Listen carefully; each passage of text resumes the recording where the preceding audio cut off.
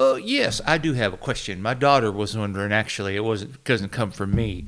Are fish happy? Well, I've never sung a song before, but I'll give it a shot. How does it work? Oh my gosh, that's a heavy beat. I don't have any words ready. I could make a couple up. What's that? Oh, okay. It's called... Oh, okay. Sit on my couch. What? No? Oh, I get it. Come over to my place. I can't hear you. Oh, I see. Hey, baby. Couch. Like that? Or... Couch. I'm going all the way. Like that? This singing shit's easy. Give me some more of that funky shit. One time I went into the store. No, too stiff. Couch. I bought some cocoa. Couch. Hold on. This is my part right here. Baby, let's go all the way. Like that? Couch. I don't get it, but I'm going to keep trying. You know why? Because I don't give up. Couch. Oh yeah, about like God and what ties us all together and what is Yeah, that deep. what is morality and how do we come to know what that actually is? You question me like I'm just being myself, and that's a person who's authentic would say that because they're like, well, hell, you're just asking me and I'm answering you. Pretty much. Well, that wasn't really a test. Maybe he's retaliating. So I got very scared for a few months. I'm doing better.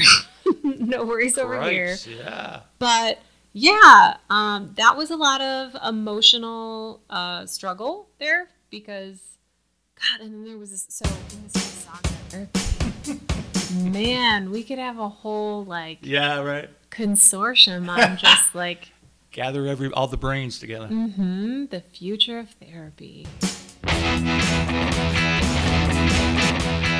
Hey, welcome to another podcast, Nice Recovery. Today we're lucky enough to have Lisa, who has been somebody that I've known for years.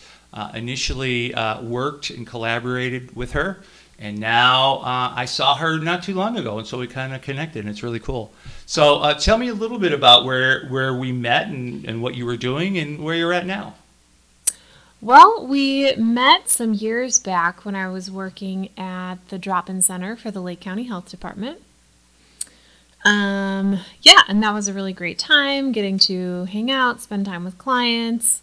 I really liked those years working at the drop-in center. And then, I didn't see you for a long time, but I happened to stop by a NAMI support group last summer, and you were also there working. And it was so great to run into you, to meet an old friend, and now we're here.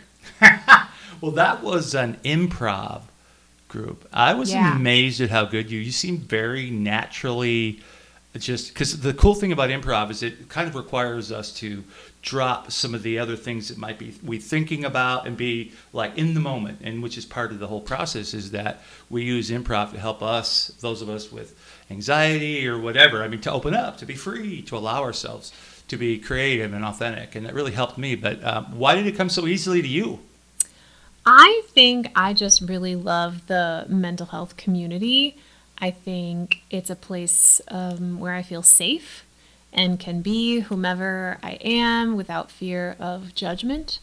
So I think that's what lent to my comfort level there, was just feeling like you can laugh and make mistakes and be goofy and not perfect and no one's going to judge you because everybody is kind of just learning to own their own stuff too. Yeah.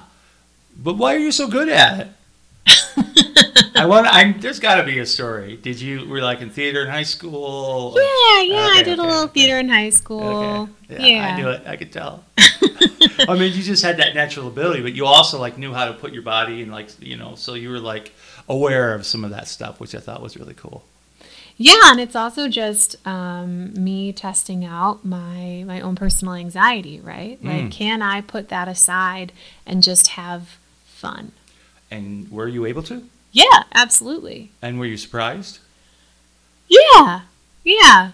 You go in with a little bit of, I don't know, timid energy, but then, yeah, I sat down, saw you, the instructors were so friendly and kind, and it just, that kind of environment lends itself to me feeling personally comfortable and safe to be whoever I want to be. Well, that's a perfect sort of launching point. I love that we got there because you have this very progressive, creative approach to where you see mental health treatment going and what you try to do as you're working with people. And I think for me, that also is an example because I do the groups in the city and I create, help with the creating of groups in different places. And I feel like that improv group, and we now have a comic book group where we read comics and we relate it to how we're feeling. And it just naturally, every subject you talk about can in some way go back to our mental health or at least our minds. And I love that. And I love that we can use this approach. So instead of like advertising, we have support groups. People normally go, support groups. Well, I'm not crazy. But when we have groups like this that are just about life, so why do we have to make it like support group? Why can't it just be an experience like any other where people join together as a community, they have space, they feel, and I like what you said is that they feel safe. And I think that's what I was really, I love to hear you say, because if we could create more of that. Tell me a little bit about what you'd like to see moving on ahead. You talked a little bit about some of your thoughts on the way you handle therapy and helping people accept where they're at and then move on. Mm-hmm. Yeah, I just want to say I think that's why I respect so much of the work that you've been doing with NAMI is that you are working to create these different groups that aren't just let's sit around and talk about our depression or anxiety or mood disorder or whatever it may be, that we can get out, we can be supportive of each other, we can engage creatively, we can do other things besides just talking to support our mental health. And so I think that's really, really great that you guys are providing that to the community because it's not something that you find so readily. True. Even within that community of social work and community support, I find it interesting how just unwilling people are to shift their focus. In other words, they're worried about all kinds of different aspects of just a new way of thinking. And I appreciate that. And I think you have this ability to see that. And I know we've tried to get you on over there at NAMI because I love this viewpoint. We're going to take a break, and then we'll be back and talk a little bit about the future. Okay.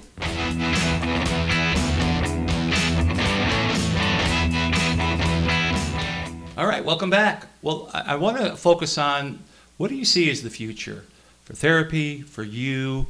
What do you think is going to happen? What would you like to see happen? Gosh, that's a really good question. The future of therapy.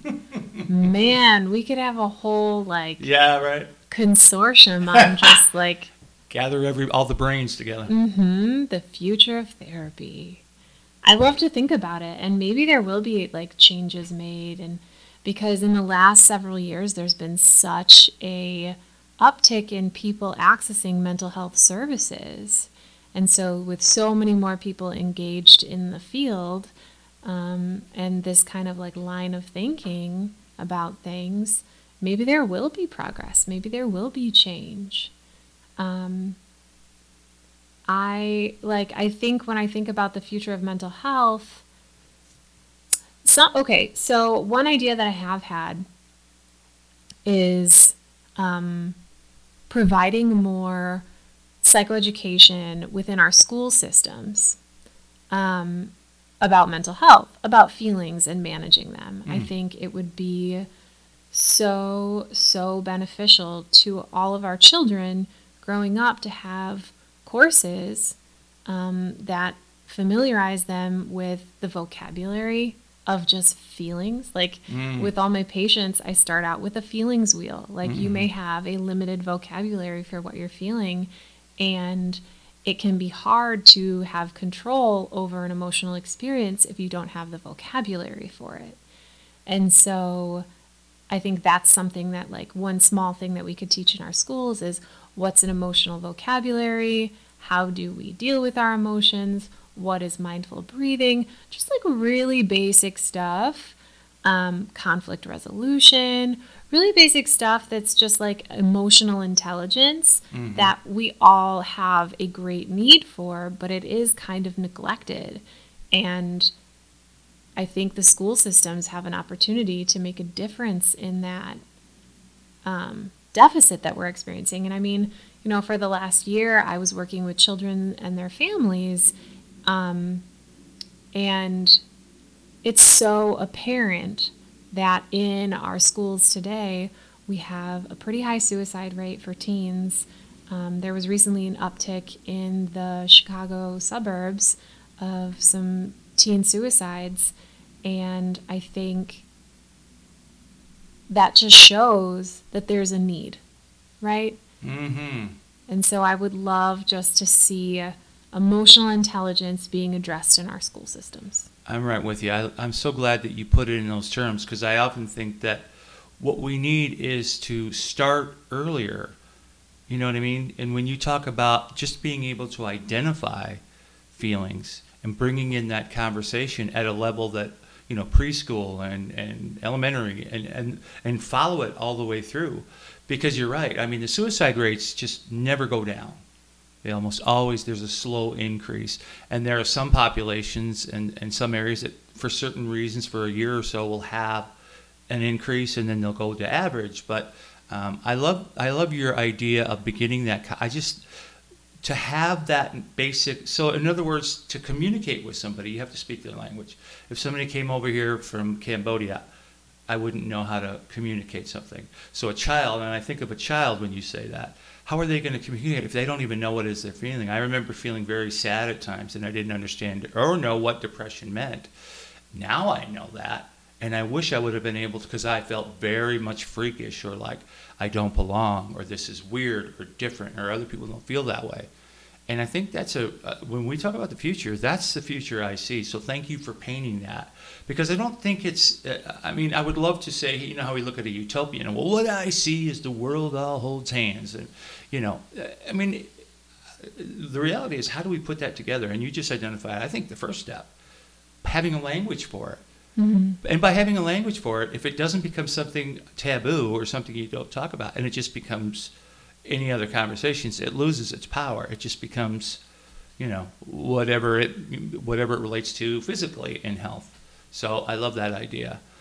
You said, yeah, you worked with families and young people, kids. Mm-hmm. What was that? Tell me a little bit about that experience. I mean, was that like really enjoyable, or was that super challenging but took you to another level? I mean, that's a really tough population. Working with kids is a challenge and a joy.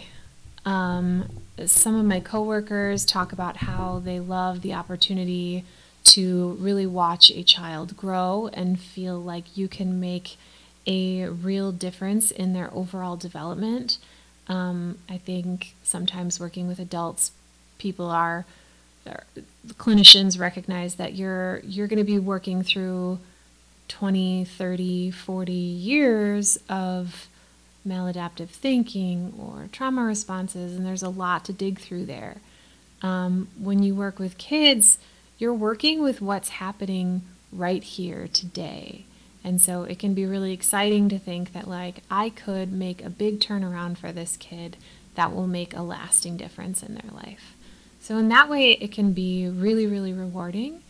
In other ways, it can be really challenging because, like I said, our kids, a lot of them don't have a vocabulary. They don't understand what they're feeling. They don't understand why they're feeling it. And so a lot of working with them is just providing the education on this is what you're feeling, and this is normal, and this is what we can do to work to help you feel better.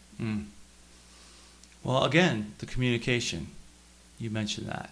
It's just more of just educating a young person who doesn't know what that feeling is or doesn't know what that means.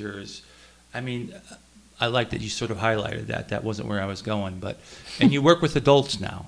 I do. And give me a little taste of what that's like. Well, it's different in that, like working with kids, I found there's a lot of work in drawing the information out from the child. Working with adults, I'm having people come in that are motivated for treatment, right? So they're really ready to share with you what's been going on in their lives and what brings them to treatment.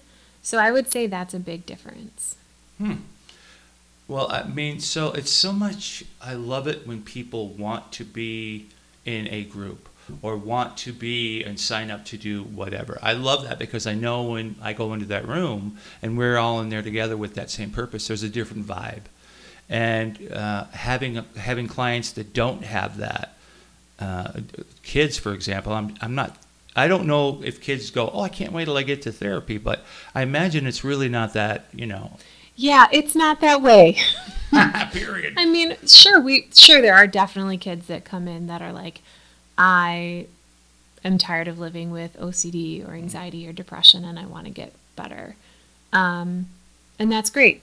But that's not every kid. A lot of kids are like, I don't like feeling this way and I also don't like therapy because therapy makes me think about how I feel.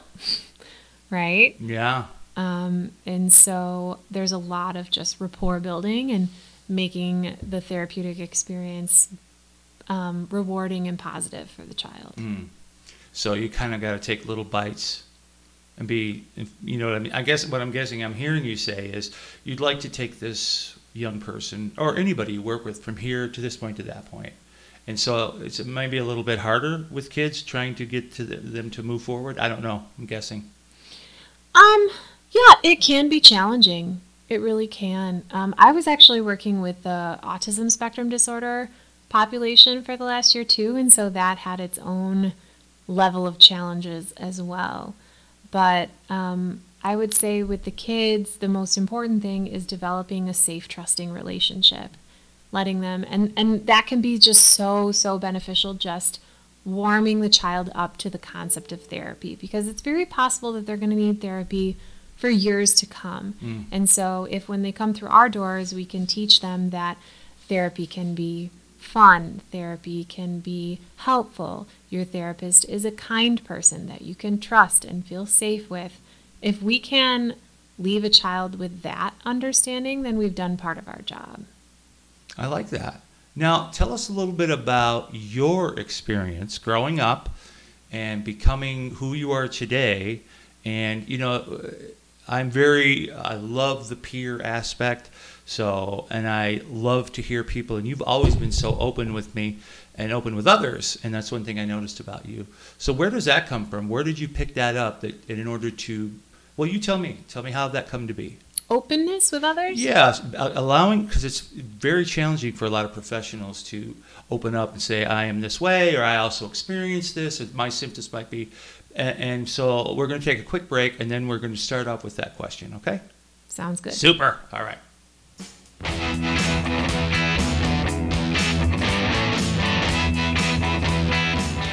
All right, welcome back. Well, I'm excited to move forward because I love your story. I've heard part of it when I was hanging out at the drop-in center. I used to love to go there because, I just act like I was doing something, but, because I was supposed to bring people, and I'm like, I'm having just as much of a good time.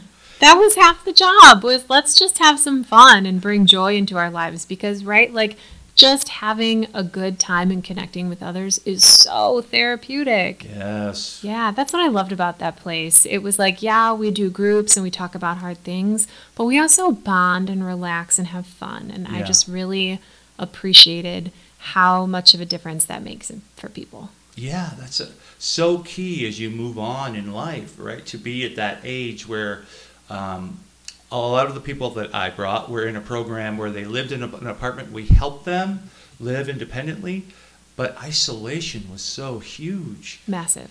And you get this this government disability check that allows you to live, basically survive.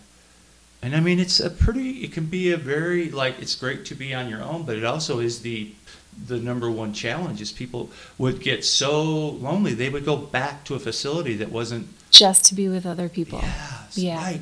And that's why we would take them there. They would fight scratch and claw to not go, but we knew they needed it, and it was really hard because someone would be like, "No, I don't want to go," and then they'd always love it. I was going to say, yeah. My experience was that most people really liked it. I know. Yeah. And the same day, it was the same thing. They go, "Oh, I don't want to go," and I go, "Remember how much you liked it?" Nah. And then they'd love it, But it was the same day. It was like the same fight. So, where did that start with you? This part, and we kind of left off at the break talking about how did you become who you are, the person who shares so comfortably, because a lot of professionals feel like that's something that you need to be careful of, but you don't seem to have that. That was one of my favorite parts about working at the drop-in center. It was my first job in the mental health field, and a prerequisite of the job was having a mental health challenge yourself. That's why you were able to be called a peer. Mm-hmm. And so my first 2 years in the mental health field was working in an environment where I was talking about my own struggles every day too. And that taught me how valuable those connections can be and how freeing it can feel to be like, oh yeah, I have a mood disorder and it affects me because I hear things and I feel things and I think things, and to not feel judged or othered at all in sharing that kind of stuff is freeing and healing and transformative. So it was great to just kind of feel like I don't have to hide or keep a secret that I experience these things. And look, I'm so capable and professional at the same time, right? And I think that sometimes for people who maybe haven't had the opportunity to have that professional experience where you're at work and you're talking about your mental health challenges, I think it's got to be hard for people, because we know lots of therapists are therapists because they went through their own mental health struggles, mm-hmm. right? It's the reason that you came to the field. And I think people may struggle with sharing their stories because they don't want to be, I think one of the big fears is probably like, oh, people aren't going to think I'm capable, mm-hmm. right? Or people aren't going to think I'm qualified, or people aren't going to think, God forbid, that I'm like stable. Mm-hmm, mm-hmm. And so it becomes kind of this thing where it's just like, oh, sure, yeah, I go to therapy, and that's it. We don't say anything more, right? And I have always appreciated being able to really open up with people and really say like, oh no, specifically, this is what I live with. And it can be really, really hard. And like in the course of the last year, I was able to have those conversations with people that I work with. And I just felt closer to them, and I felt safe with them, and it melted some of my anxiety. Interesting. Yeah, I always feel that. I always feel with people, like, once I'm able to be really real with them and be like, actually, yeah, like, I hear stuff. It's really cool. Then it's just like a weight, like this invisible weight that just got lifted off my shoulders. And I'm just like, I can relax. I don't have that secret anymore. Yeah. There's something that very brave and courageous about that, I think.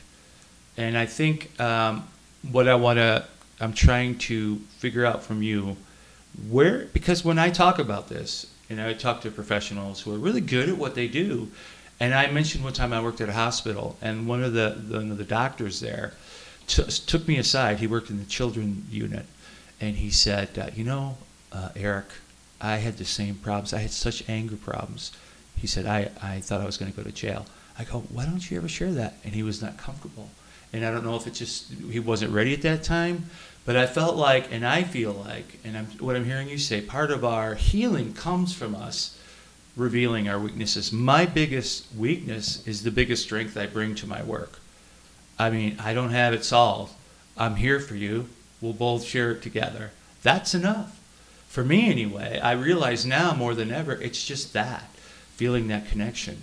And so, but there's a part of that though. You took that step, because a lot of people like this doctor, I mean, I know for every one person like you or I know 50 people who are professionals that could, but they won't. For me, I just had to get, like I say, I just practice, and I still practice how to say it so that it's not so powerful to people that it causes trauma for them or whatever it might be. What was the moment where you said, I'm going to do this? Because it's a very conscious thing for most of us. Was it for you? It was. It was something that I contemplated for a while. I talked with my therapist about it.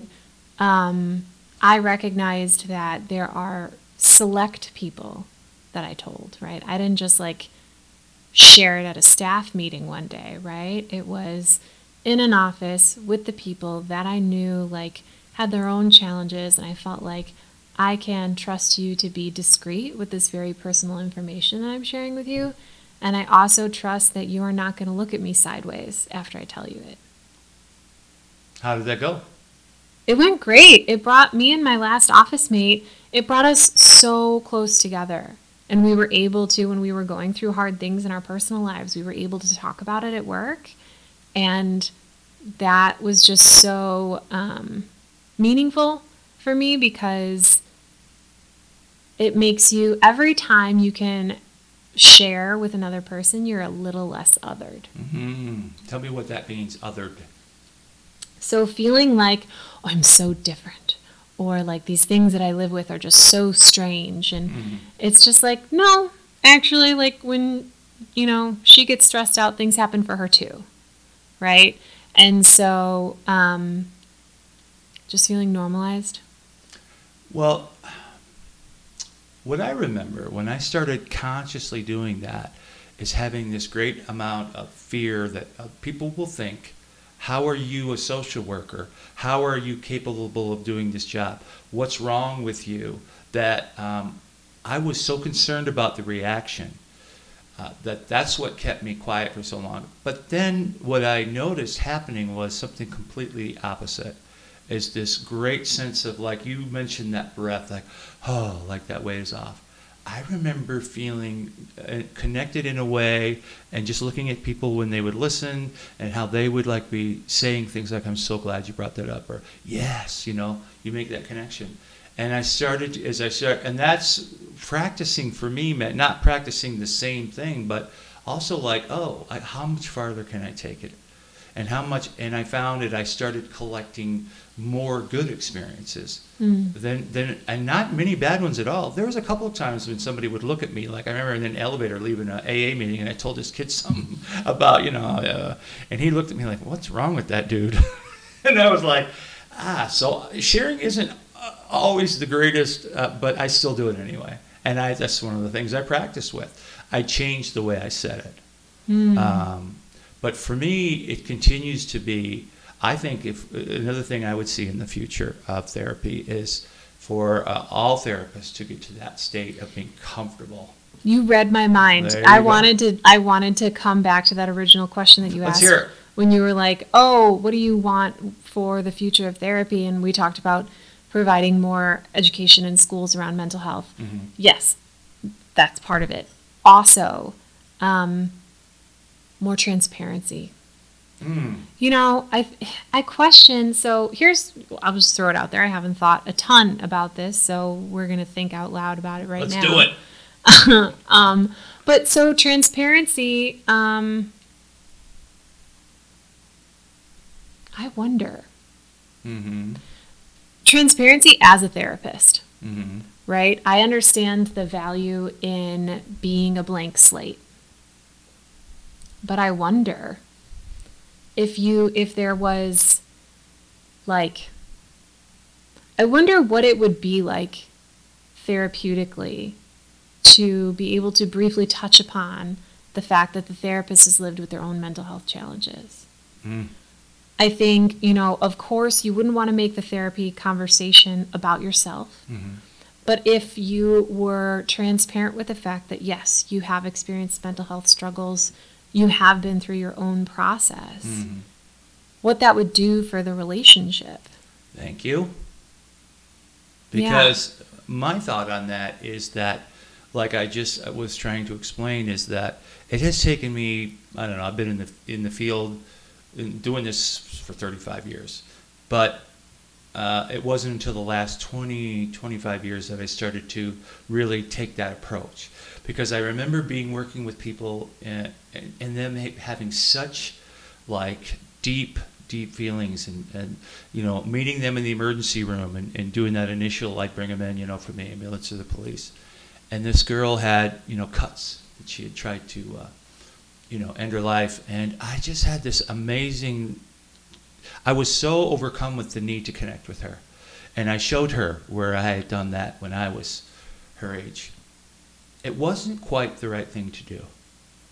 I know now what the right thing to do was. So my point is this. When I first started off, I wanted to make a connection. I didn't know how to do it, so I've just been practicing it. I think the same way with therapists. If we were to change the way that we make those connections, and instead of trying to avoid that, because the last thing you want to do is have somebody come in and think, oh, this guy's a mess, or she's a mess, or whatever. I think the challenge is, and I'm not like, what I know about licensed therapy is that some very, just like in doctors, some codes of conduct that you don't want to lay your challenges on a client, for example.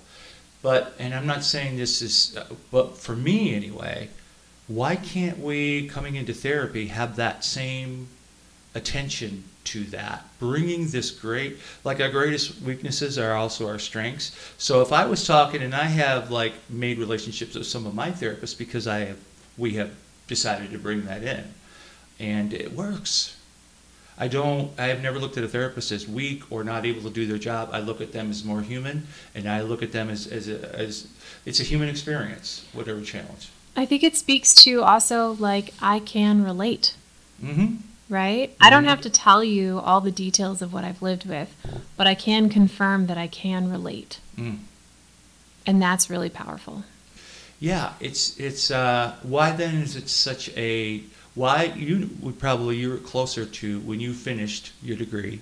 What was the thought when they would talk to you about relationships and therapeutic relationships and boundaries? What did they talk about as far as bringing in your own story and how to?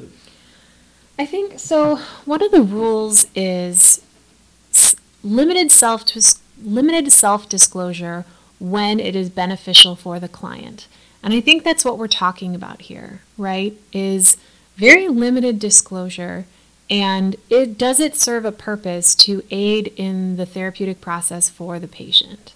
And I think that's what we're saying here, right? Like, feeling understood, feeling normalized, can be part of the therapeutic process. And so if you see your therapist as a person who is capable and productive and living a life that is healthy, it can, I think, but we also know that therapist perhaps has lived with depression.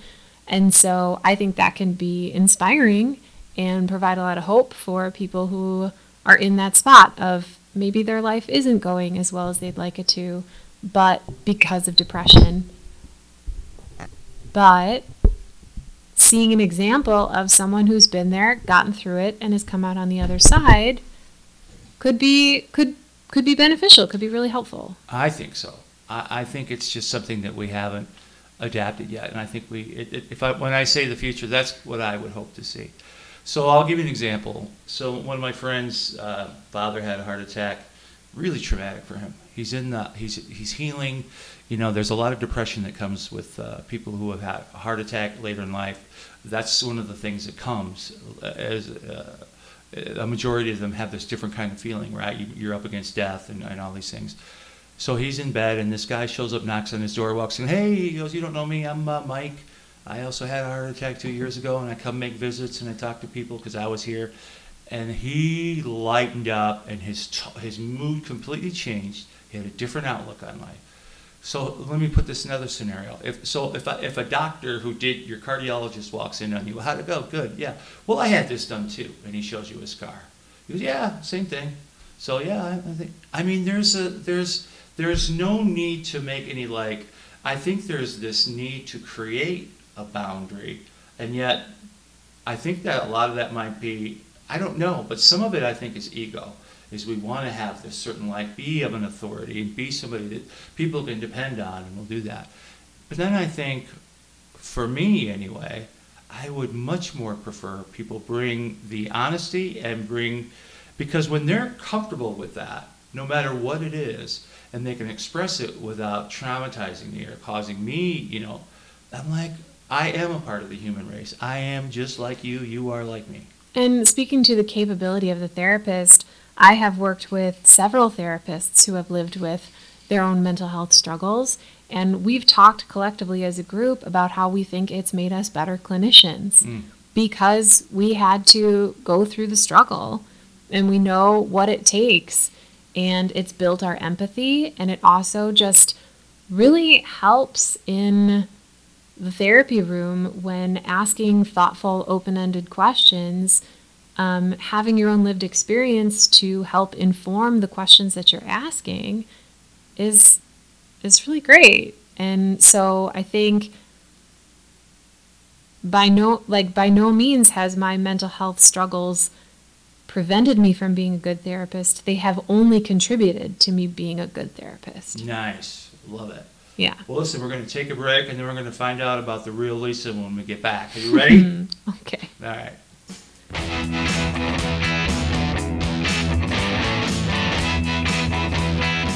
Hey, welcome back. We're going to continue talking and talking and talking. I want to know the real you. Something that I picked up from you when I first met you was I remember there was a couple of times there's movies on or some other things, and you're kind of a deep thinker. Is that true or false? Absolutely true. What are you thinking about? I remember one time we were watching this, and you just seemed so into it, and I'm like, I don't like this movie, and you're so into it. But what is it you're thinking? What? I don't mean about this movie, but I just talking to you during our pancakes. I mean, we had a really deep conversation. Oh yeah, about God and what ties us all together, and what is yeah, that deep. What is morality, and how do we come to know what that actually is? Are there good and bad in the world, or are we just Well, yes. All that. Let's go. Yeah. Have you always been sort of? I always kind of felt like I was a deep thinker as a kid. I really liked to deconstruct things that I liked, whatever it was. Like when I was a kid, baseball or a book or whatever. Is that something that's natural to you? Absolutely. I started questioning the Bible at a very young age. I remember I asked my mom, why is the Bible so centered around men? Where are the women in the Bible? Why is God a man? What about the woman half? Come on now. Let's go. I remember I almost didn't get my first confirmation because I felt very conflicted. I knew it was something that my family wanted me to do, but I was like, I don't really know if I buy into this Jesus thing. Wow, yeah, dig it. But have also just what used to kind of consume my thoughts were these thoughts of what is good, what is bad, what is the symbolism in the Bible, and what does God live within all of us, and how do we truly connect? And I've thought about that stuff a lot. Yeah, and you speak very eloquently. When we talked at breakfast, I was like, whoa. I mean, I liked the way you described not using the word good and bad. And how did you describe that? Well, there's no such thing as good and bad emotions, right? They're just emotions that exist. Yeah, right. Yeah. So being sad isn't bad. It's just part of life, right? And it doesn't feel great, and I kind of want it to go away. But the more we try to push it away, the more we're just digging ourselves in deeper. So if we can sit with our sadness and change our relationship to it, then we have a better chance of living with it differently. Yeah.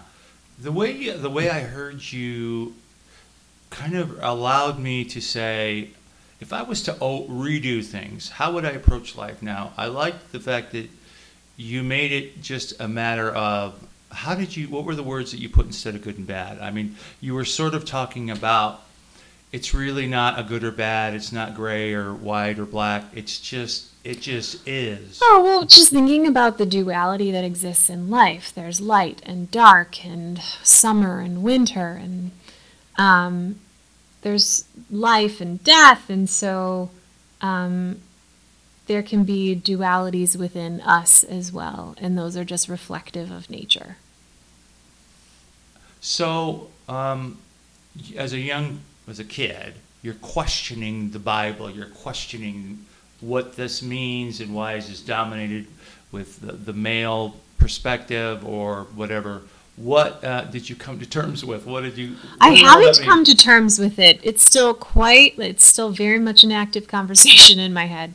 Okay. And with my loved ones around me.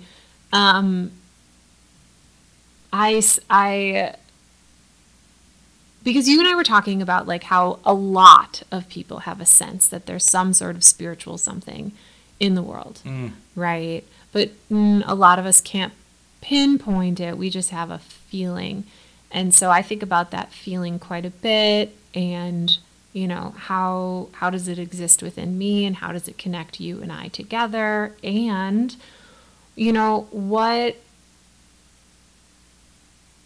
what else exists within that possibility. So like the God concept, like there's something, like we were saying, something that ties us together, I believe, and then also that something is tied to a bigger something.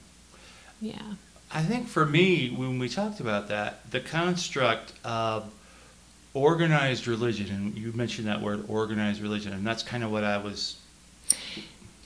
Yeah, organized religion, to come back to the feeling that I had as a kid, is yes, something that I still grapple with. Where is the feminine energy? And I am hesitant to put this out into the world because I think it can sound, I don't know what I think it sounds like, but to be totally real and totally honest, yeah, I do think about that. I'm like, so, okay, if there's been so much representation of the male energy in the world, I mean, like the patriarchy that's just been running the show for so long, and maybe that's like reflective of some of the spiritual, I don't know, stuff that's happened in the world. Where is the feminine energy, right? Where, and what does that mean? What does that look like? What does that mean for us? And so I think it's really thought-provoking to think about. Like was there something spiritually going on a couple thousand years ago, and could there be something that happens in our future that is similar, but maybe like evens the playing field a little bit?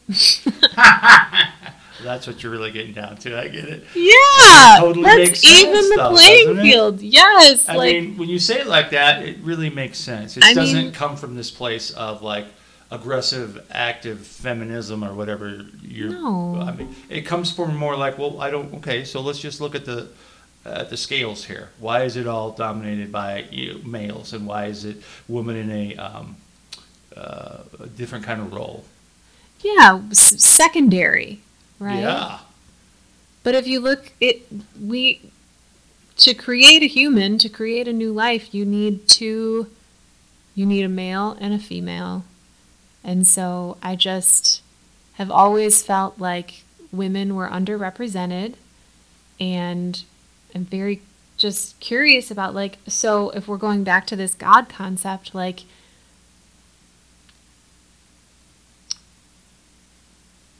the God concept is probably one, right? Mm-hmm.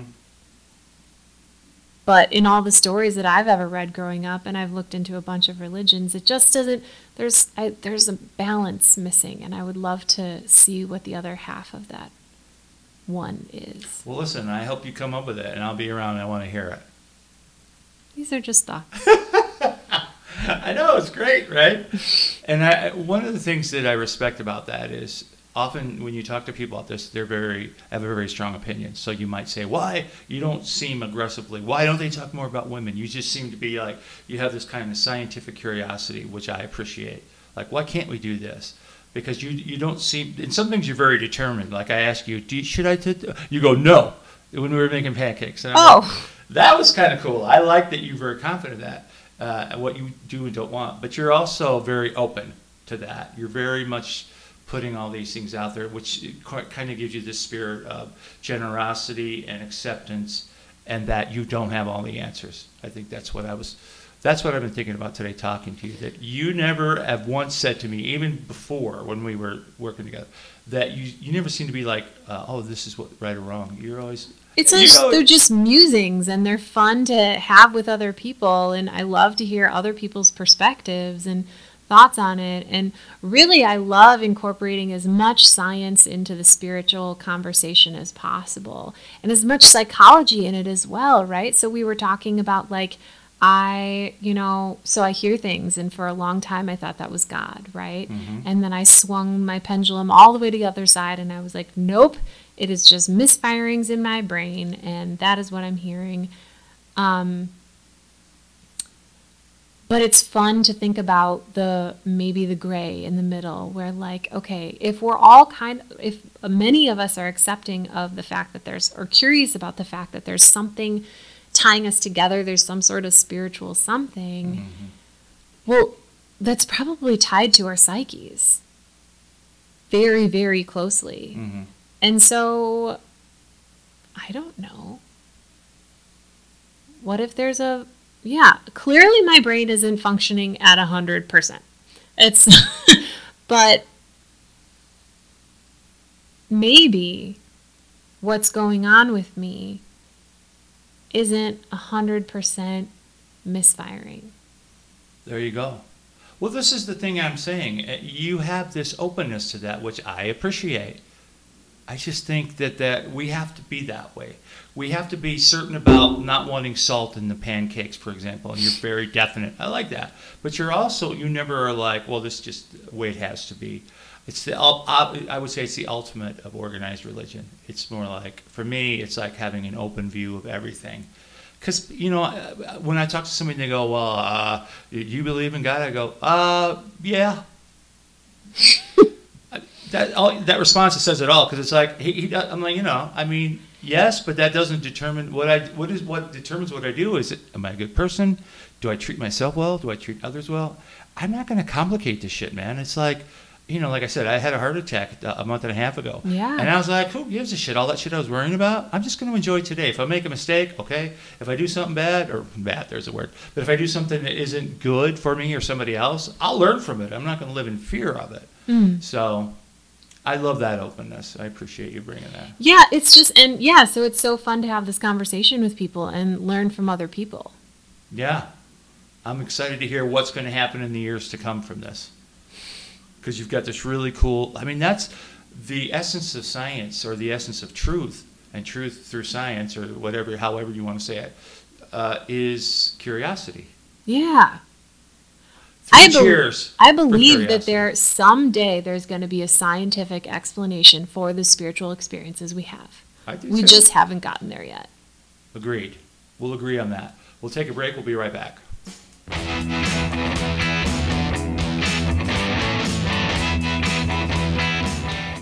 All right, we're back, and we have something that we should have been talking about when we're on the mic. But tell me what your take is on being authentic. Authenticity. Yeah, I think it's so important. And you and I were just talking about moving throughout the world authentically. And I just really value that in relationships. If somebody's in a bad mood, please just be in a bad mood. Don't try and cover it up, and then I have to pick up on the fact that you're in a bad mood through all these subtle ways. I'd rather you just be like, yep, it's a shit mood today, and this is what you're getting. Okay, great. I can work with that. Right. Yeah. So for me, the value of that is being truthful with myself means I'm truthful with you. So you know where I'm standing then. right? You know that I feel like when I woke up, grumpy as fuck. I didn't have the coffee that I bought. It's terrible. Whatever. You know what I mean? Mm-hmm. So that's hard to do because, and you don't do this, I don't think. I haven't seen this. And I try not to do it is because I have for so long putting on a face. Tell me about putting on a face. Putting on a face is, I think, one of the hardest things. I can't do it. I think other people can, and that's probably a strength that gets them through situations. For me, it's not happening. It's just not. If I am sad, you're going to know it. Yeah. And I think if we could just all own our feelings more authentically with each other, I think we'd have better connection. Absolutely. How much time have I taken to try and figure out what that other person is thinking? I don't need to be engaged in that. They can have their feelings. It doesn't mean that's something that I'm responsible for or need to react to. And I think like that kind of authenticity could also be seen as like assertiveness too. Mm-hmm. Just you're like that. Yeah. Very assertively. Yeah. I like that though. And I think it saves us all time and energy if we could all just be open and assertive with each other rather than like, I don't know, playing weird games or like me having to wonder what's off with this person today and did it have to do with me or did it have to do with what happened with them this morning, and like just like if you could just be open and assertive with me, I'd really appreciate it. I dig that. That's awesome. So we have a few more minutes and then we're going to take a break and do the quick 9 questions. So I want to find who is the fun Lisa? What does she do? Oh, okay. I think I have the most fun when I am kind of just living in the moment. And when I'm surrounded with people that I feel happy and comfortable to be with. And it doesn't have to be anything super out of the ordinary, just kind of like laughing and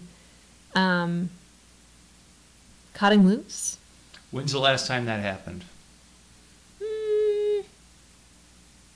I had fun the other night when I was with my partner and we were having a really good deep talk, and perfectionism came up, and we decided fuck perfectionism, and we were laughing about how we should have a sign in our house that's like we should like take spray paint fuck perfectionism up on the wall. And so we got up and we were like, we can do that, let's do that right now. And so awesome. we found a piece of cardboard and some spray paint, and we spray painted fuck perfectionism, and then we taped it up to the inside of our front door so that every time you leave the house, you remember, fuck it. Wow. I love that because that's what we're talking about. The authenticity. That's, yeah. Right? Yeah. And that's what it is. It's like what a treat that is to unload that need to be perfect. Where does that come from? Right. Where does it come from? You guys had a long discussion. And I feel like so much of the time we feel like we have to be perfect and we have to be like in a happy mood at work and doing great and like talking to like just like the mask. Yeah. The mask. Yeah. And I know that you're not in a good mood today. I know it. So just be that way with me rather than me have to be like, what's going on? Yeah. Now see the thing that so to tie it into perfectionism, so you don't have to be perfect, and that means your mood too, right? Like your mood doesn't have to be one way. It can be all sorts of different ways, and that's great because that's real. Yeah. So this sounds to me like one of those great moments where unplanned, having just thoughts that become this cool kind of like project, and you do it and it comes up in the house. Again, very much spurred by a genuine sense of authenticity. And that, I thought you were going to mention, you said you went camping with your family. I thought that was going to come in there. I'm not saying it should or anything, but I love that example because that is the. So I sometimes think I have to be doing something special, seeing a special concert, play, seeing a game, or being engaged in something, in order for me to find that. But to find it organically is the biggest. It's a treat. It's a gift, right? Mm-hmm. For me, it is, and that sounds like what that was for you. Yeah, I think fun is more available to us than we think it is. Ooh, that's a good title for a book. Let's go. Yeah, for sure. I think we can find fun and joy in such small, simple ways, just like children do. When you were a kid, how did you have fun? I had a best friend growing up who lived down the street, and we were together. We were inseparable, and we loved being outside. We liked making mud pies. We liked, taking that blade of grass and putting it through your thumbs. And making the whistle. Yeah. Yeah, that's great. Just like, I think fun for me was just having a companion to just ride bikes with and be outside and just, I don't know. You see what I'm getting here, what I'm hearing from you? I don't know if you can hear yourself. I mean, take it in. Maybe you will later. But there's just this like earthy, like spiritual thing that you seem to embrace, which I think is kind of like really nice.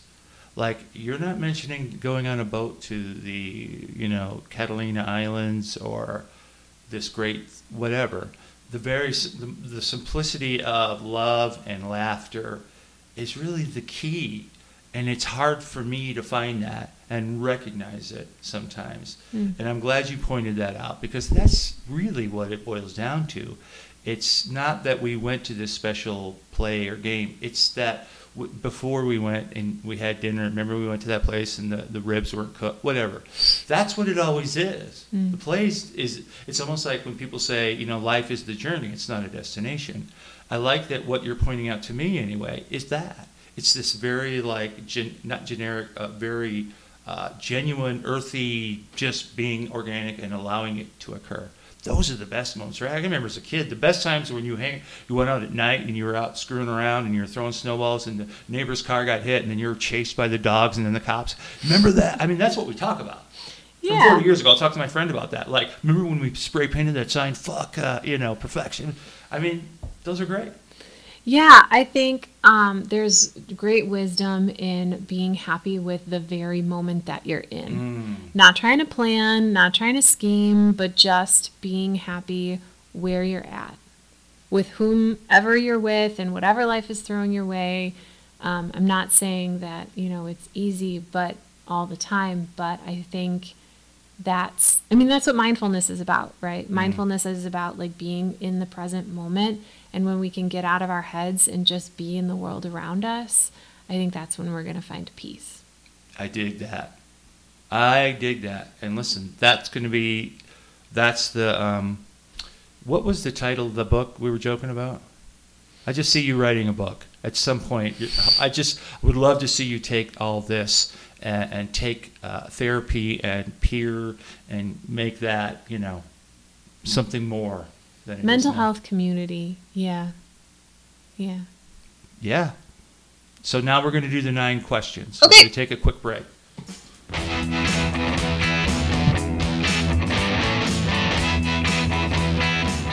All right, welcome back, Lisa. We are going to do the 9 quick hit questions. So the idea is you just, whatever comes to mind. Okay. You're a very deep thinker, and I appreciate that. So you don't have to on these. I'm going to tell you, you don't have to, but it's totally up to you. Okay, because these questions you're going to go, what kind of question is that? All right, so you accidentally opened a portal to hell and have to put 2 good people in and 2 bad people so the whole world isn't sucked in. Oh, no. I know. This happens a lot, so thank God it hasn't ever. Who are the good people you put in? I have to put good people into hell and bad people into hell. Do they have to be alive right now? Yeah. Okay. Do I have to know them? No. Okay. two good people. Well, two bad people. I'm going to get, the first one that came to mind, those were the instructions, right? Mm-hmm. The bad person would have to be Trump. Knew it. Sorry. Good call. It's an easy one, but Okay. that's how I feel. Another bad one.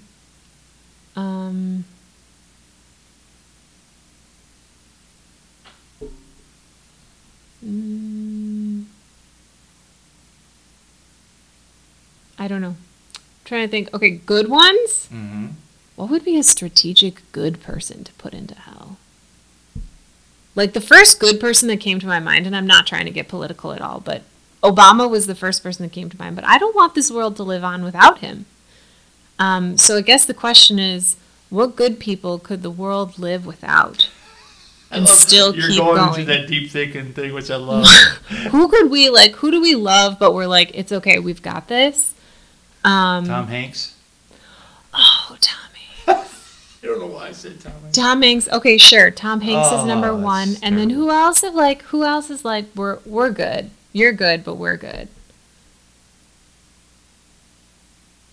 I don't know. You can't Who's ask contributed already and is on their way out?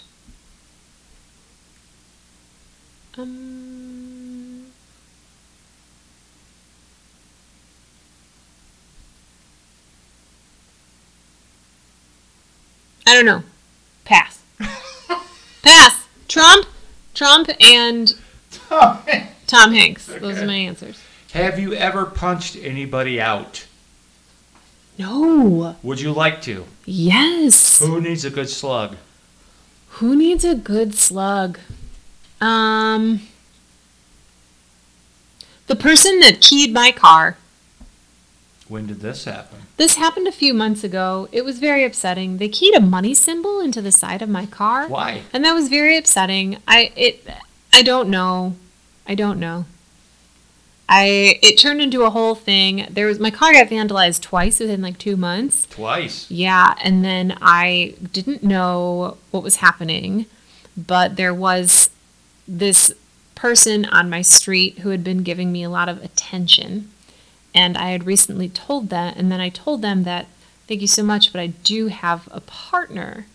And then my partner and I were out washing my car one day, like on the street. We like buffed it up. It was looking really nice. And then the next day I come back to my car and somebody had keyed like a money symbol into the side of my car. And so my mind was like, okay. And then like a month before that, somebody had smashed my driver's side window or mirror. And so my car wasn't there. And I'm looking all around the parking garage and I'm like, where's my car? Where's my car? What is happening? And then I noticed that the parking structure had all these signs that said reserved. And I'm like, oh shoot, I parked in a reserved spot and I got towed. So then I journey back over to the front desk person and I'm like, I think you guys towed my car today. Can you please let me know where it is? I need to go get my car. And so the guy looks through the records and he's like, I'm sorry, ma'am, we haven't called any tow trucks today. If your car's not in the garage, then you need to call the police and file a report. And I was in the middle of this, like, wondering if this person was stalking me and, like, vandalizing my car because they were disgruntled. And my anxiety, I just lost it. I start crying my eyes out right there in the lobby of the office building. I'm like, oh my God, I truly do have a stalker. And they came and got my car. And oh my God. That makes sense, right? And I was just so nervous and upset. And then my coworker who was down there, my coworker and friend, she was like, let's go look one more time. Just show me where you think you parked. And so we go back to the parking garage and I was like, wait. You were on the wrong level. I was on the wrong level. That's just great. I was bawling. I was so scared. I was like, man. I can't believe this is happening. I'm so scared. Like, I had already gone out and bought myself a rape whistle and like pepper spray and all this stuff. And I changed my route home. Like, I was very scared. And then we found my car and I was like, wow. So whoever keyed my car That guy. needs to get Woman. punched Who knows? out just one time. Don't All right. do that. Not cool. Well, I'm with you on that. My mom one time, somebody hit my sister, and she went. We all went out in the car to find him, and she said, "I will hold her arms back and let you guys punch him." I was like, "This is going to be fun." So I'm willing to do that for you if you ever find that. But the other it brings up two things for me. Number one, so clearly out in the open, I'm going to bring this up. So you're very attractive. Okay. And so when you worked at that drop-in center, I can remember a lot of the guys there would talk about you. You may not know this. I did not know that. But you, I'm sure, knew the attention that you got. Mm-hmm. How do you deal with that, and what was that like? I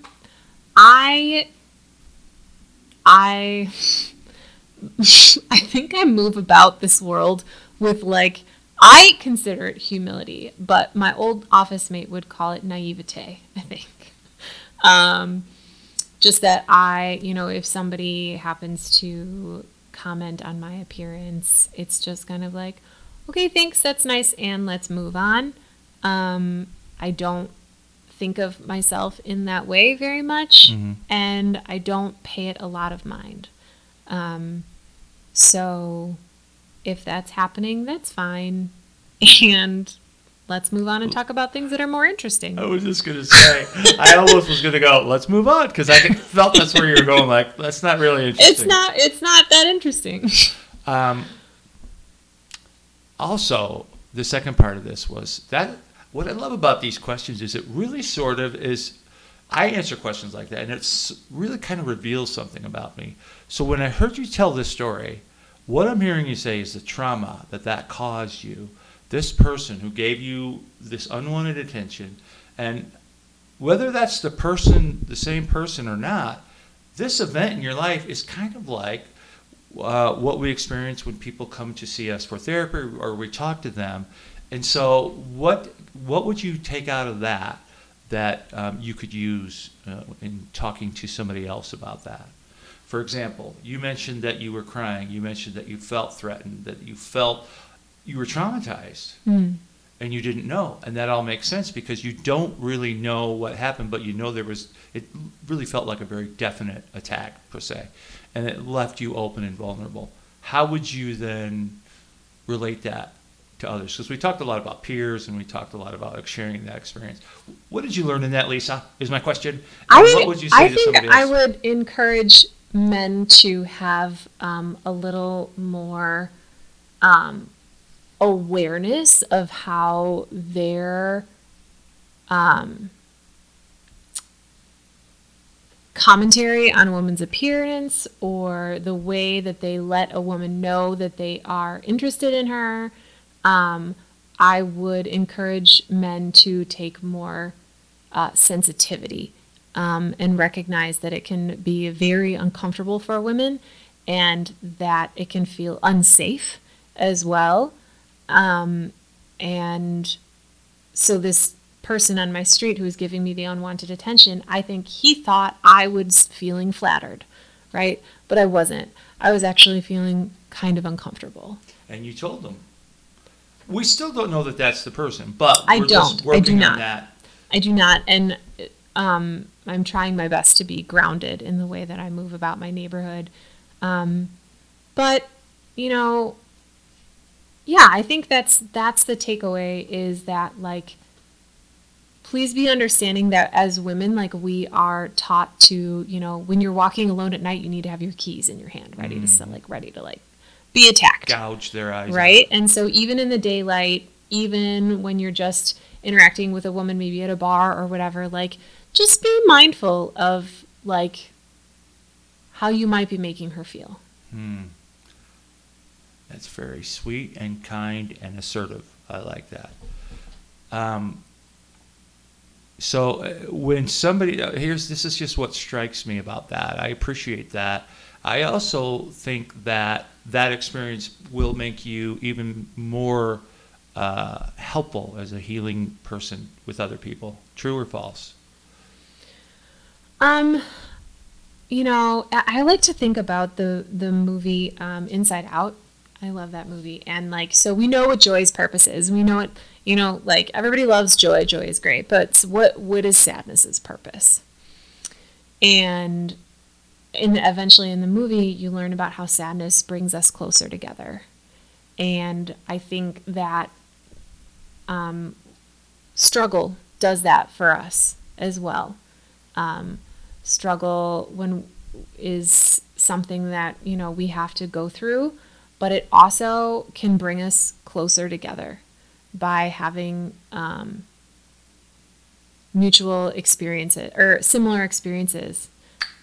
Now say that one more time. So the fact that I went through feeling threatened and unsafe in my neighborhood will only help me to better understand and be able to ask questions of a person who has maybe been through some sort of threatening situation in their life as well. Yeah. You mentioned the connectivity then is the power. Right. So it's not so much that you have all the answers to that. This is my takeaway, but that you connect with people because you share that. So right. you don't have to give me all the background, the details. You don't have to. I just knowing that you connects me to you. It connects us to the human experience of being women or men or just whatever. Yeah, and connection is so important. And like I think that's, if you think about depression, like isolation is one of the things that really feeds into our depression. And I see my patients in my work today who like have been living with really strong depression, and then the only thing that they've changed within the last couple weeks is just getting out and being around people, and that has lifted some of their depression. And so like it just speaks to the power of connection, the power of just feeling understood and close to others. Nice. I like it. Who doesn't get enough credit, Lisa? Who doesn't get enough credit? I think an easy answer is my mom. Ooh. Right? Our mothers. Okay. I was thinking about my mom the other day as I was driving home. She's got, she opted not to work. She opted to take care of the family and the home. And she had 4 kids, and that was a lot. And she worked really hard. But she wasn't, bringing in a paycheck. And so there's not as much tangible recognition for what she did, right? But she did massive amounts of work. And so I think people that are working, also people like in the service industry, don't get enough credit for the amount of work that they put in. Me and my partner were talking about this the other day. It's so funny how like executive level positions don't have consistent hard labor. They have times of stress and times of working, but it's not the consistent day in and day out that like a lot of people at the very like at entry level positions are doing. And it's just so frustrating to see the inequity of the distribution of wealth, because the people who are working their tails off are getting paid like nothing. And what would it look like if we got paid for the amount of labor that we put in? Yes. That's awesome. Like amount of sweat produced. Yeah, seriously. Let's have like a sweat jar where I'll go over there and... The most underrepresented, underappreciated people in our societal structure are the ones out there in the fields picking the strawberries, right? And they're getting paid migrant nothing. Workers, right? Yeah, nothing. Right. Those people deserve so much credit because they are human beings like you and me, and they have feelings and thoughts and aspirations and dreams, and they are just stuck. And it's very frustrating to know that we all lean on those people, and yet they're getting nothing in return. I love that. Who gets too much credit? Too much credit? I would say like it feels like, and this is an uninformed statement, so we'll just put that disclaimer out there. All right. But it feels like Congress people get so much credit, or so that they're like, we perceive that they're doing so much, and yet there always seems to be such a standstill, like in the bureaucracy with all the red tape and like when are we going to make real change? And it just feels like there are big, massive issues that need action, and they just don't feel like they move the needle very far, very often. I like that. And yet there's so much camera time and so much news that they occupy. That must be very.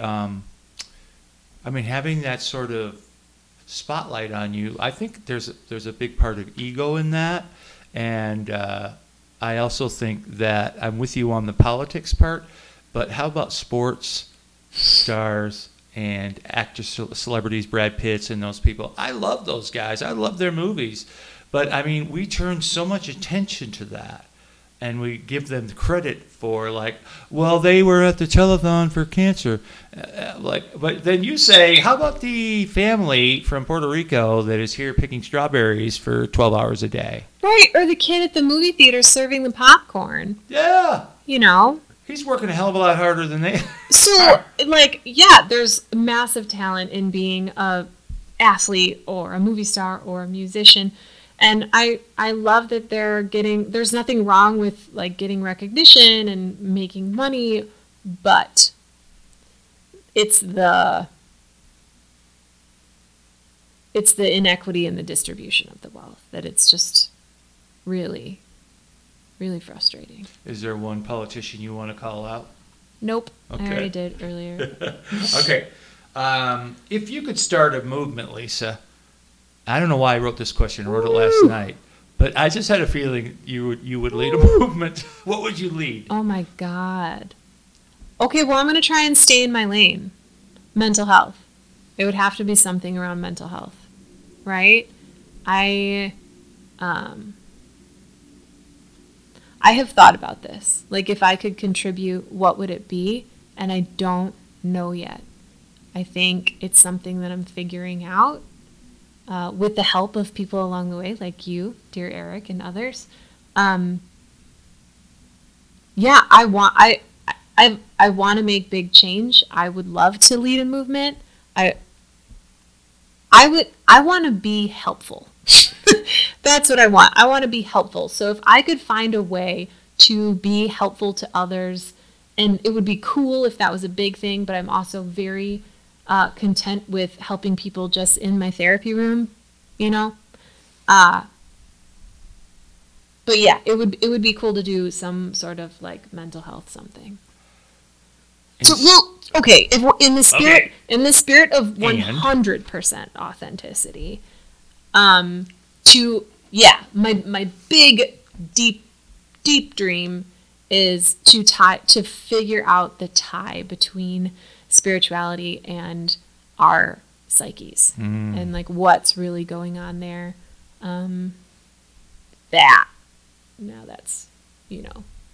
That's big stuff. That's big stuff. Big. That's big. Well, I can't wait. In 10, 12 years, I can't wait to see what you do.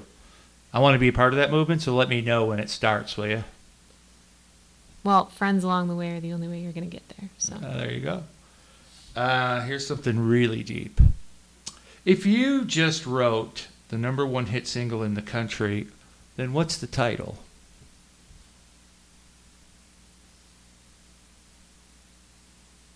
Namaste, bitch. Okay, should we go deeper into that? I was having an emotional moment the other day, and the little voice that I hear said that to me. So it made me laugh. It makes me laugh. I want to hear the rest of it. Is this a reggae song, country? What do you listen to? What do I listen to? Mm-hmm. I love me some classical. Indie folk, Paul Simon, Led Zeppelin, Indigo Girls. Yeah. Dig it. Zeppelin especially. Mandolin, anything with a mandolin. Oh my gosh. How about that REO song, Losing My Religion has Oh, yeah. I love that song. Oh, yeah. Yeah. That's good stuff. What were you going to say? I don't know why I was going to say this, but I went to a concert the other night, and there was an accordion as part of the band, and that was very cool. What was the context? The name of the band was called Gogol Bordello, and they're like an immigrant punk band. All right. Yeah, it was interesting. Cool. I just really appreciated the accordion. It was a super fun show. Really great. So for me, that's the key, right? So when I go to a show and I'm not going to hear a Led Zeppelin-ish kind of thing, which is my thing, Yeah. then I just go enjoy the moment, whatever this is. And I had a concert like that a couple of months ago where this guy got up and there was a bunch of weird instruments, and I'm immediately like, oh, fuck. And then it was really fun because I just let it go. I'm like, Eric, I didn't pay to get in. Just enjoy it. Yeah. I love that. Like people just hitting fucking old washing machine. I don't know what. I mean, it was. That's cool. I would be into that. I would. I love that kind of stuff. If you can make it enjoyable. Sometimes if it sounds like a mess and a noise. So there's just, I don't know where that line is. But. No, yeah, I hear that. I went to a friend's place who had just like an art installation in his loft area, and I was standing there watching these two individuals like disassemble a cello. Or no, it was an upright bass, and then one other instrument, and we were just watching them disassemble it, and I was like, when is the music going to start? And then I realized like 10 minutes in, this is the show. This is the show, people. This is it. Listen, next time you go to that, please invite me along. I really want to be a part of that. That is like the Bohemians and the whatever, the Beatniks. And, you know, I love stretching the boundaries. I think the older I get, the more I love it. Because I don't need the conventional stuff all the time. I get tired of Led Zeppelin or whatever. I love it. Yeah. I love it all. I want to see somebody disassemble a bass, and you turn to me in 10 minutes and you go, Eric, this is the show. This is the show. And I go, fuck, it's great. All right. Who was your idol at age 5? Years old? Oh, I thought you were going to go more. I thought there was more ages. There's more ages later, but 5. 5? When I was 5?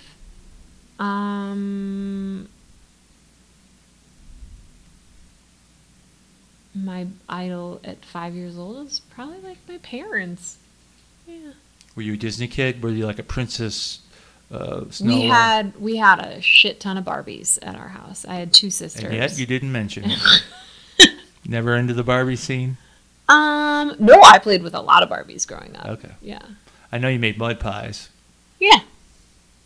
Yeah. Okay. Age 12. Age 12. What grade are you in at 12 years old? I think you're about 5 or 6, 6th grade.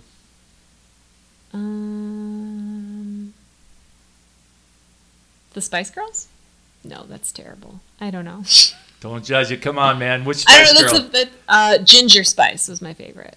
And then she came out with a solo album, and that was really good. Jerry Well, that's Halliwell. enough for me. Oh, Yeah. there. See, you have all these great details. Mm-hmm. I'm really getting the real picture, you know. Yeah. 18 years of age. Ooh, that's a good one. I really liked Tibetan monks at that age. I thought about becoming a monk, just doing the whole... Holy cow. Yeah, just like dropping out and just dedicating my life to values. Wow. Yeah. And what stopped you? I don't know. You just kind of like, life just sweeps you along like a river sometimes. And you're just going. It's You know? Chapter 4, Swept by the River. I like that. I know. Currently, I think, am I in chapter 4 right now of my life? I'm either, because there have been like clear chunks. Right. I think I'm in chapter, well, if we're including childhood, I'm in chapter 4 right now. Okay. Yeah. I like it. You mentioned your mother. Who is your idol today? One of them.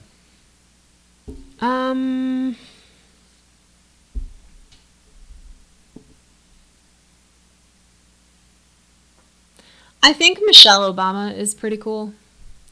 I think she is a very patient, intelligent woman, and I appreciate what she's accomplished along the way with her husband. Nice. Yeah. She went to Whitney Young High School over The here. role that she played in that story, I think, is really cool. Did you read her books? I have not, but I'm familiar with the story. Mm-hmm. Yeah, I mean, both of those guys, I don't think I literally took them for granted during their time, But now that we can vote anybody as president, like we could vote this fucking dog that lives next door to us as the president of the United States, and it probably would be a good idea. I look back at those presidents and go, whoa, what was I judging that by? I remember going to my sister, Obama's okay. I don't think things haven't changed much. I don't know. I said something like that. It's very generic. And then no sooner than 4 years later, we experienced Donald Trump and those things. And I thought, man, I was so off course. I mean, we just took for granted. We didn't realize. Yes, exactly. Yeah. And I'm like, how do we get him back? Right. Anybody. My vote is anybody but him. I know, right? For real. Right. Okay, this is the last one. A tornado is coming down your street, and there's a family of baby ducks on the right side. There's a eagle whose wing has been clipped on the left side, and there's 3 blind mice in front of you. Which one? You only have time to save one. Who do you say? One group? Yeah.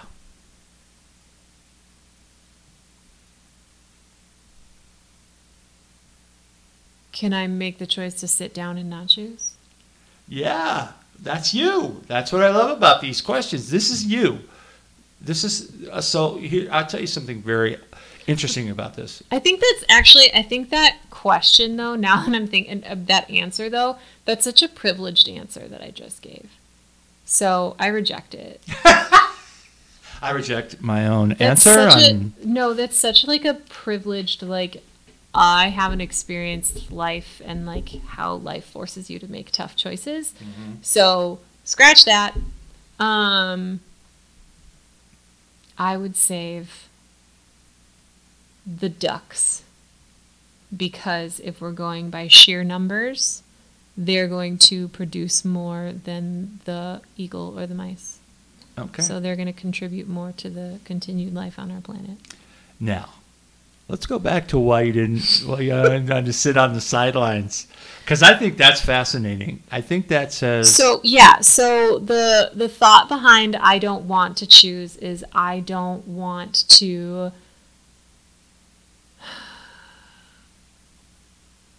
play God in that way, I guess. Is it too much? It's too much, and it's just kind of death is not the end, and death is not bad, and so I'll die with you guys. I think that was the image that was in my brain. It was I will go out with you. There will be the ducks and the mice and the eagle and me, and if the tornado is coming and it's going to take people out, take things out, we'll just take us all out. In the spirit of oneness with these others. I don't know. Listen, man, here's what I'm getting from you. You're like this beautiful Tibetan monk. And you have this heart of gold who has dreams of making equal our conscious wellness. And you're not sure where it is yet. I'm excited to know where that goes. But I ask the weirdest questions, and it really brings out this really cool quality, I think. Because I see that as a very I don't know. I think I have used humor as a shield for so long, but I love this authenticity has been from the start of this to the end to that question, because you answered that, and I can just see. I feel like I'm in a Buddhist temple, and you're telling me we all deserve to live, brother, and these all are we're all one, and we all go out together. And I'm like, yeah, that's fine. Let's go shave my head. Let's go take that death journey together. Are you really going to take that death journey? Listen, it's been such a pleasure having you on. I mean, you. When I said deep thinker, I hope you take that as a compliment, because even as we were talking, and I was pretty I don't know what it is lately with doing the podcast, but I've been very the first half hour is rough for me, and I'm I had a hard time relaxing. Just so you know, it's not you, but I love as I get the motor running and start burning engine oil, and we get into the depth of it, that I get a good picture of you, and I appreciate that you brought that today. I appreciate your pancake skills. They were off the charts. They turned out. No, they didn't just turn out. They rocked. They turned out without the baking soda. I know. I was wondering if you were going to admit to that little fault. Whatever. And there's the human. There's the regular. Whatever, dude. Listen, it's been a pleasure, and I love it. So listen, when you start the movement, let me know. And really appreciate you taking the time here today. Yeah, let's do it again sometime. All right. Thanks, Lisa. Okay.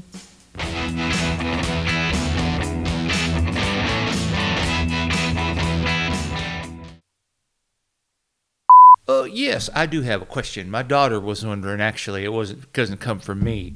Are fish happy? Well, I've never sung a song before, but I'll give it a shot. How does it work? Oh my gosh, that's a heavy beat. I don't have any words ready. I could make a couple up. What's that? Oh, okay. It's called... Oh, okay. Sit on my couch. What? No? Oh, I get it. Come over to my place. I can't hear you. Oh, I see.